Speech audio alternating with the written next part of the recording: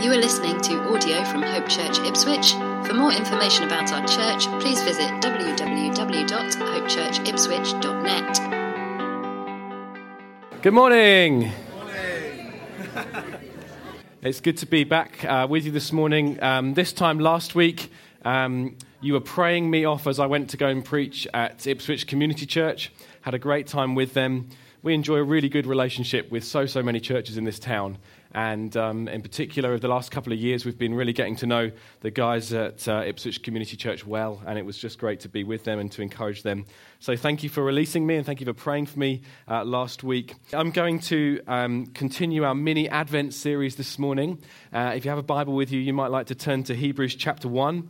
Hebrews is a book in the New Testament, so you're going right towards the back of your Bible. And this is what we're going to read. We're going to read the first 4 verses. Long ago, at many times and in many ways, God spoke to our fathers by the prophets.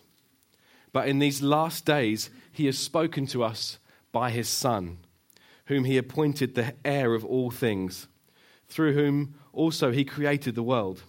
He is the radiance of the glory of God and the exact imprint of his nature, and he upholds the universe by the word of his power.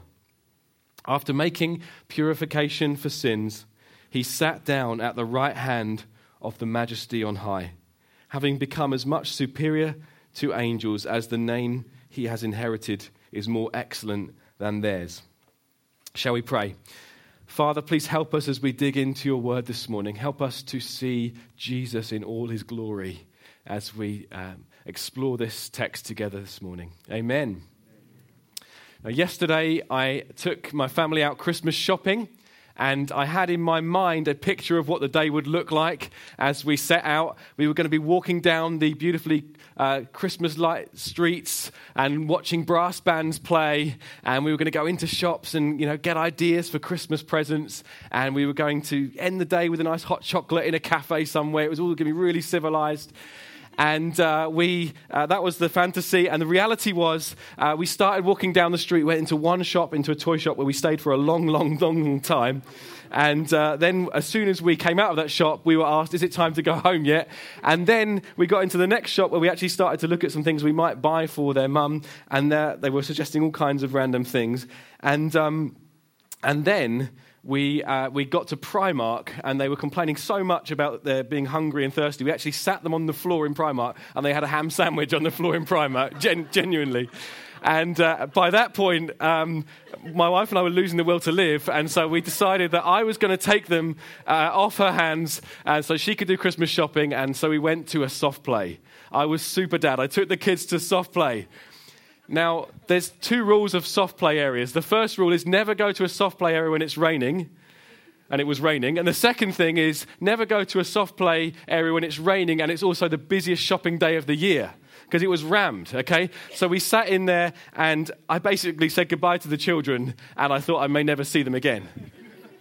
The problem with me when it comes to soft play is that I'm 6'2", and I'm nowhere near as flexible as I used to be. I'm slightly overweight. And basically, when my children go in there, I may never see them again.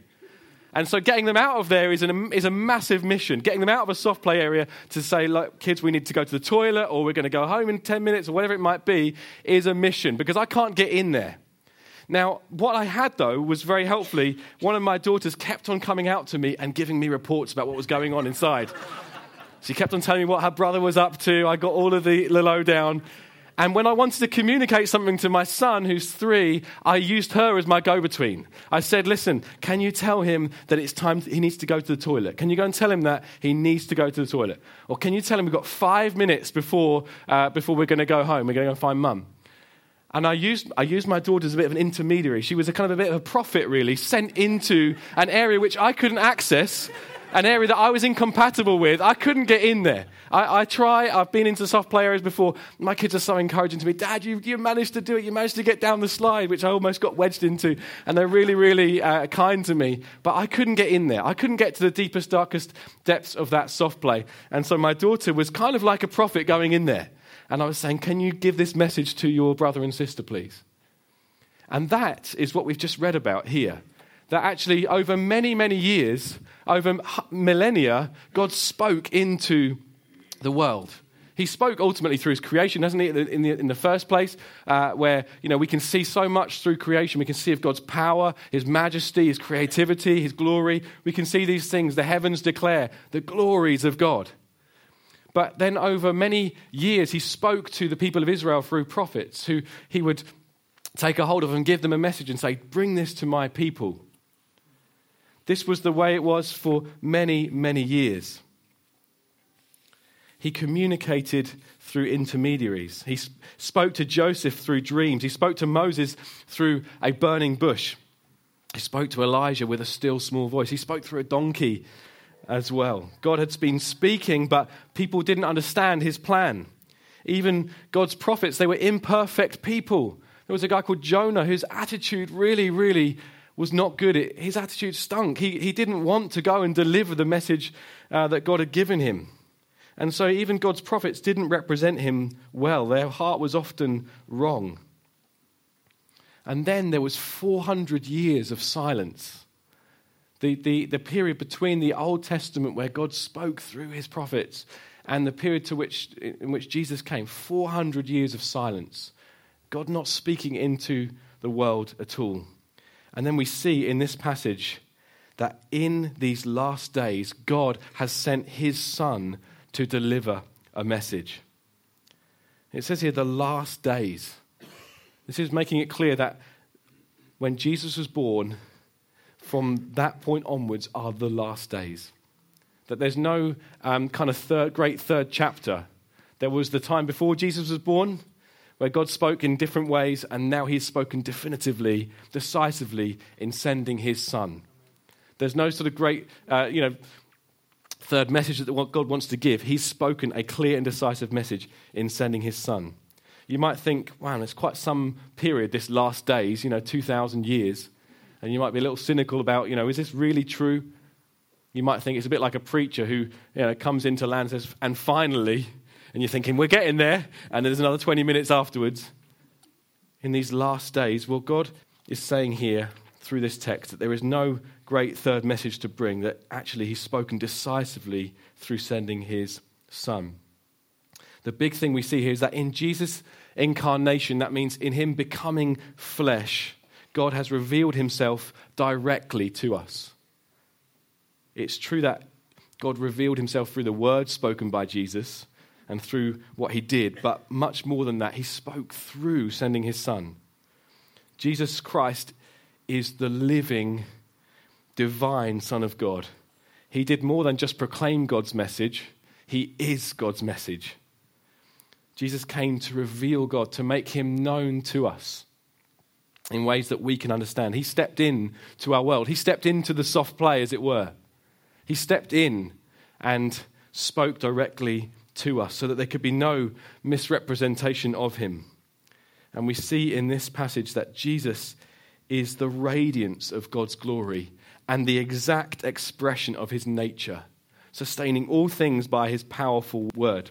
And John's gospel that we heard from as we started our service last week describes Jesus as God becoming flesh and living amongst us. So if you're wondering what God is like, if you're here this morning and thinking, what is God like?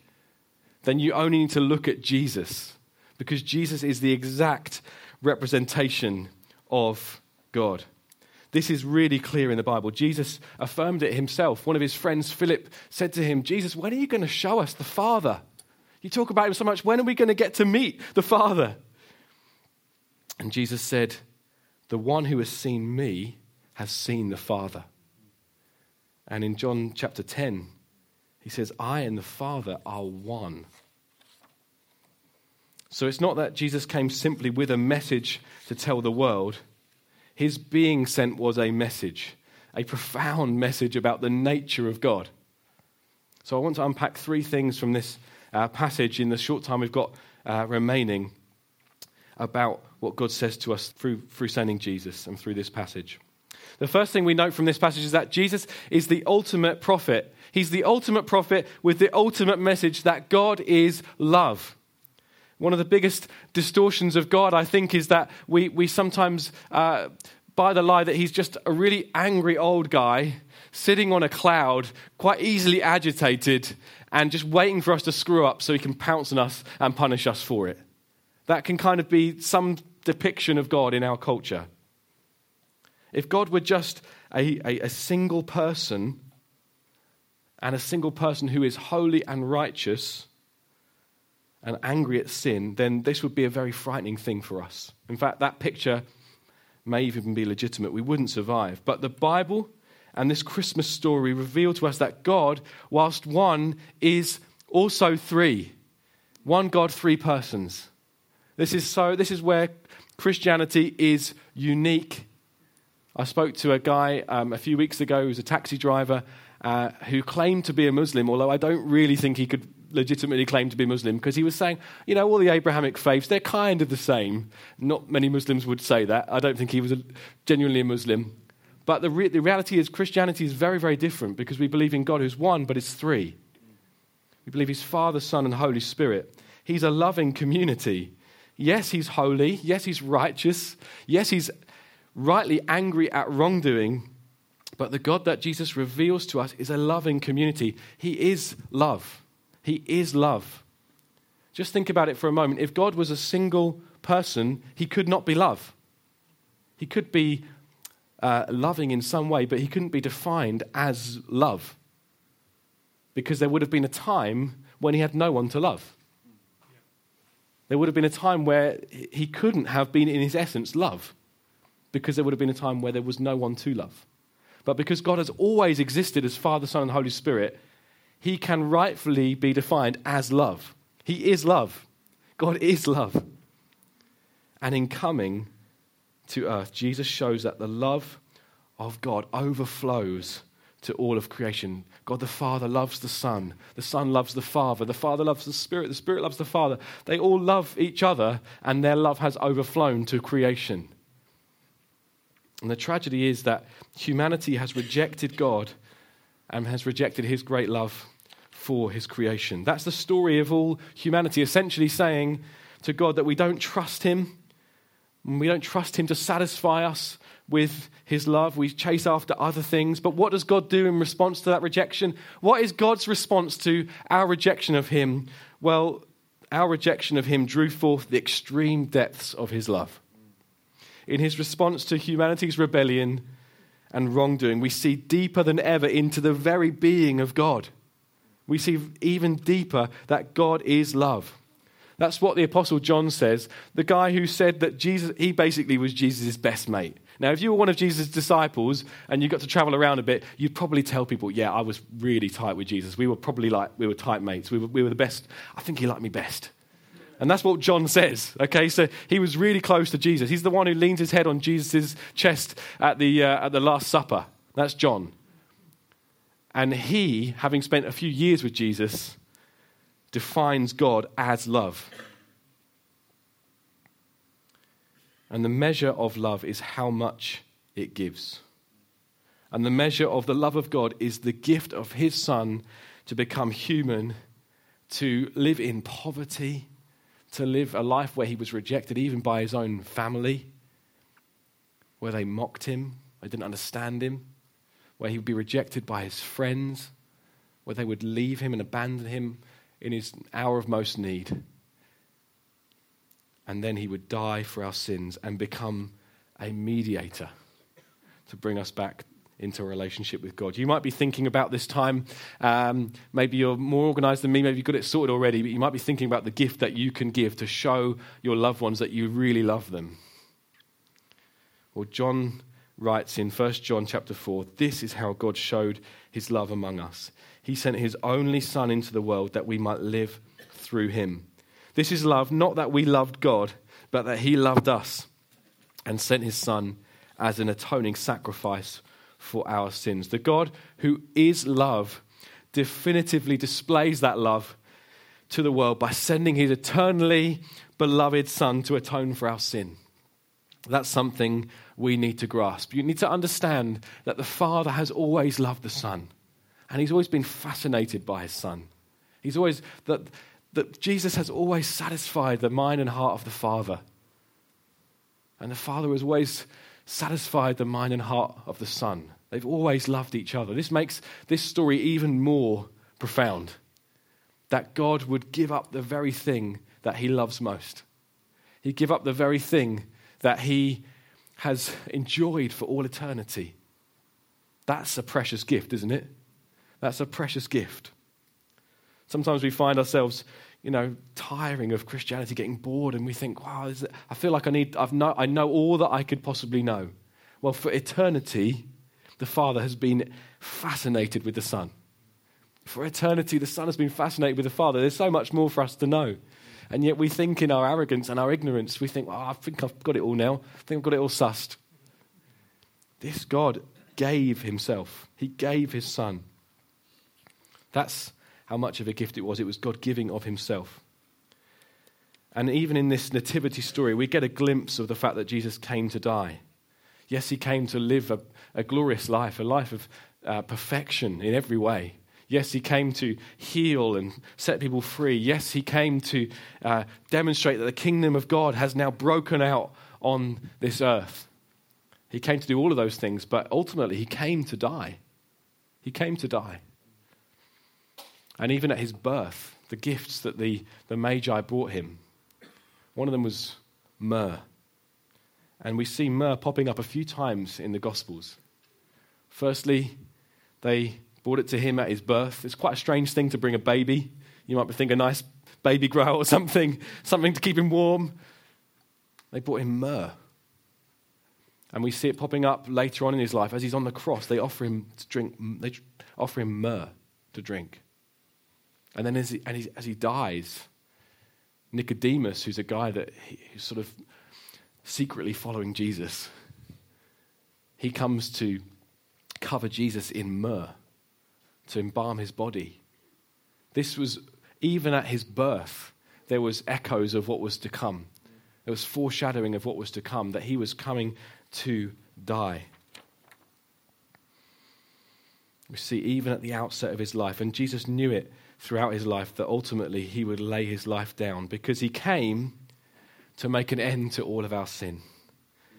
Or in this passage's words, he came to make purification for sin by dying on a cross. Without the cross, we could never have imagined the depth and seriousness of what it means to say that God is love.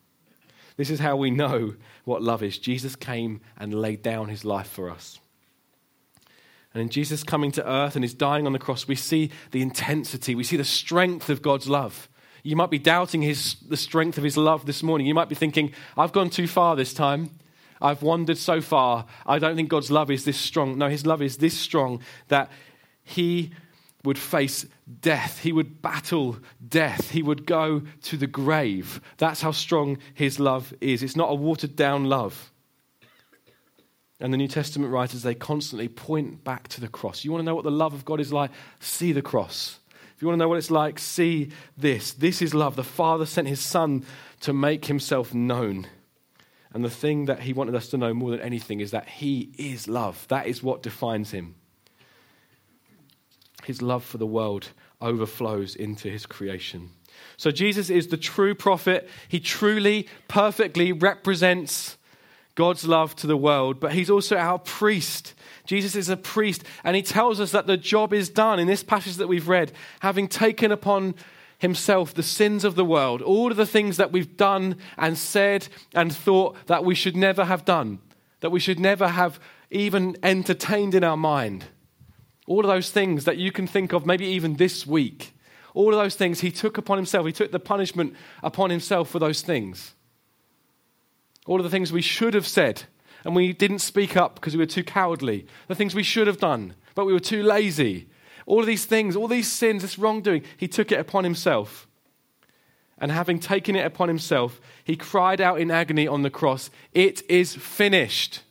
It is finished." And he breathed his last. And darkness covered the land. But we know, as we sung about it this morning, that the ground shook, the stone was rolled away. Jesus rose from the grave. He victoriously emerged from the grave. And what we read here is in the Bible that he spent time with his followers for a few weeks, and then he ascended to heaven and he sat down. He sat down at the right hand of the Majesty on high. His job is done. He's not sat down on some subs bench somewhere, having played 60 minutes, scored a hat-trick, and now he just gets to sit on the bench. No, he's seated at the right hand of the Majesty on high. He's seated in the highest place. You might think there's still loads of work to be done. You might think, well, looking at my life, this isn't job done, surely. This is what God's got for me. This can't be job done. Well, in one sense, it really is done. It really, really is done. In another sense, there's still more work to do. To help us understand this, it will help us just to go to Hebrews chapter 10 very quickly, where we see again another line where it says that Jesus sat down. This is the way of old, okay? Listen to this, verse 11. Every priest stands daily at his service, offering repeatedly the same sacrifices which can never take away sins. That was the old way. That was the way the people of God had to approach God before. The priest every day making sacrifices which could never take away sins. But when Christ had offered for all time a single sacrifice for sins, he sat down at the right hand of God, waiting from that time until his enemies should be made a footstool for his feet. For by a single offering he has perfected for all time those who are being sanctified. So you and I have been perfected for all time. If you have placed your faith in Jesus, if you said, I know I have got it wrong, you have to humble yourself. You have to say, I know that I haven't got it all together, and I trust in you, Jesus. If that's you, if you trusted in what he's done for you, then you've been perfected for all time. That's quite striking, isn't it? Because we well know our imperfections. We well know the things that we get wrong. And yet, in God's sight, you have been perfected for all time. That's really good news. Not just forgiven, not just pardoned, not just made acceptable. Not just made acceptable, perfected for all time. That means you can come into God's presence in the same way that his Son can come into his presence. The Son who's been eternally in relationship with him. You know, you need to grasp this. You've been perfected for all time. That's really good news. You're not just acceptable to God. He beckons you to him. He beckons you. We sing that song, don't we, sometimes, that heaven beckons me. He beckons you to come to him. He wants you. He wants you to come to him. You've been perfected for all time. If you've placed your faith in Jesus, you've been made completely right with God. He wants to shower love on you. You don't just have in your pocket a ticket that one day when you die you can present at the gate of heaven and say, yeah, I think I've got this from a few years ago. You know, can I come in, please? No, you've been given entrance into God's presence for all time. And you can know him as your Father. This is really good news. This is so good. How is this possible? By faith. This is how we're saved. This is how we're made perfect for all time, by Jesus offering the sacrifice that was necessary once. Once. He did it once. He didn't need to do it again and again and again and again. He did it once. So in that sense, the job is done. It is done. All the work necessary for you to know God perfectly is done. It sounds too good to be true, but it's true. It's true. Now, in another sense, the job isn't done because you're still being sanctified. That's what this passage has told us. In dying for us, Jesus covered our sins so completely that it can be said that we are perfected before God. But God is uniting you in a saving relationship, and you are given the Holy Spirit who starts to live within you, and he starts to bring about change in your life. And so for the rest of your life, if you're a Christian, it's about change. It's about change. And he's changing you more and more to have the heart of Christ. So, for those of us who have placed our faith in Jesus, you are being changed from one degree of glory to another. I want to bring out one final thing from this passage. So Jesus is the prophet. He comes to perfectly represent God. There's no miscommunication here. There's no misunderstanding. There's no Chinese whispers going on here. No, Jesus comes to perfectly represent God, and he brings a message of God's great love for the world. And he's the priest who makes one offering for all time to perfect all those who place their faith in him. But listen, he's the prophet, he's the priest, but he's also the king. Jesus is the King, completely in control. We read it here. He sat down at the right hand of the Majesty on high, having become as much superior to the angels as the name he has inherited is more excellent than theirs. Earlier on, he says that he upholds the universe by the word of his power. The whole universe is hanging on the word of Jesus to have its existence. Jesus is the King of all kings. He's the Lord of all lords. He's the one who is seated now in all authority. You need to know you cannot control your own life. You don't know what's going to happen in your life. You don't know what's going to happen. But there's one who is in control, who knows the beginning from the end. And not only is he in all authority and power, he's also the one who has given himself for you. Yeah. And so it's him that you can trust. It's him that you can trust because he's in all authority and power. He's seated at the right hand of the Majesty on high, and he has given himself for you. So you never need to doubt his goodness. You never need to know, what's going to happen in my life? Well, no, you can say, this King stepped into the world and gave himself for me, and he's perfected me. He's paid for my sin. I can trust him with my life.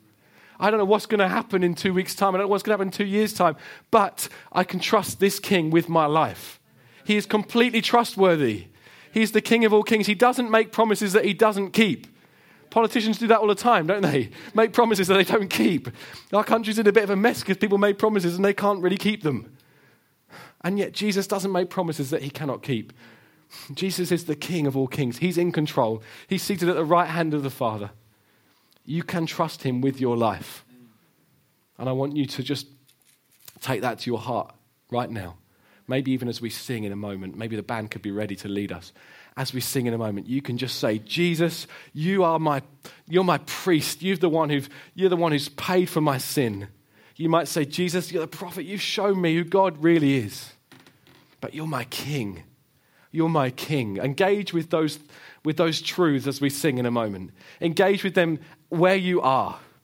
Just say to him, Jesus, no one's going to listen. No one's listening to you apart from him.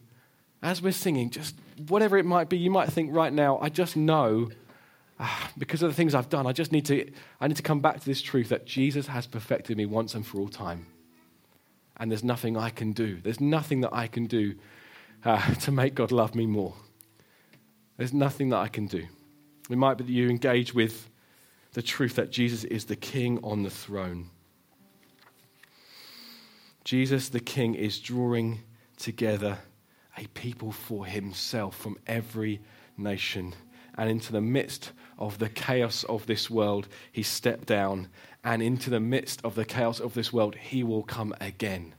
Not as a helpless baby, not as a baby dependent on his mum for life and nourishment, but actually as the King in all his glory.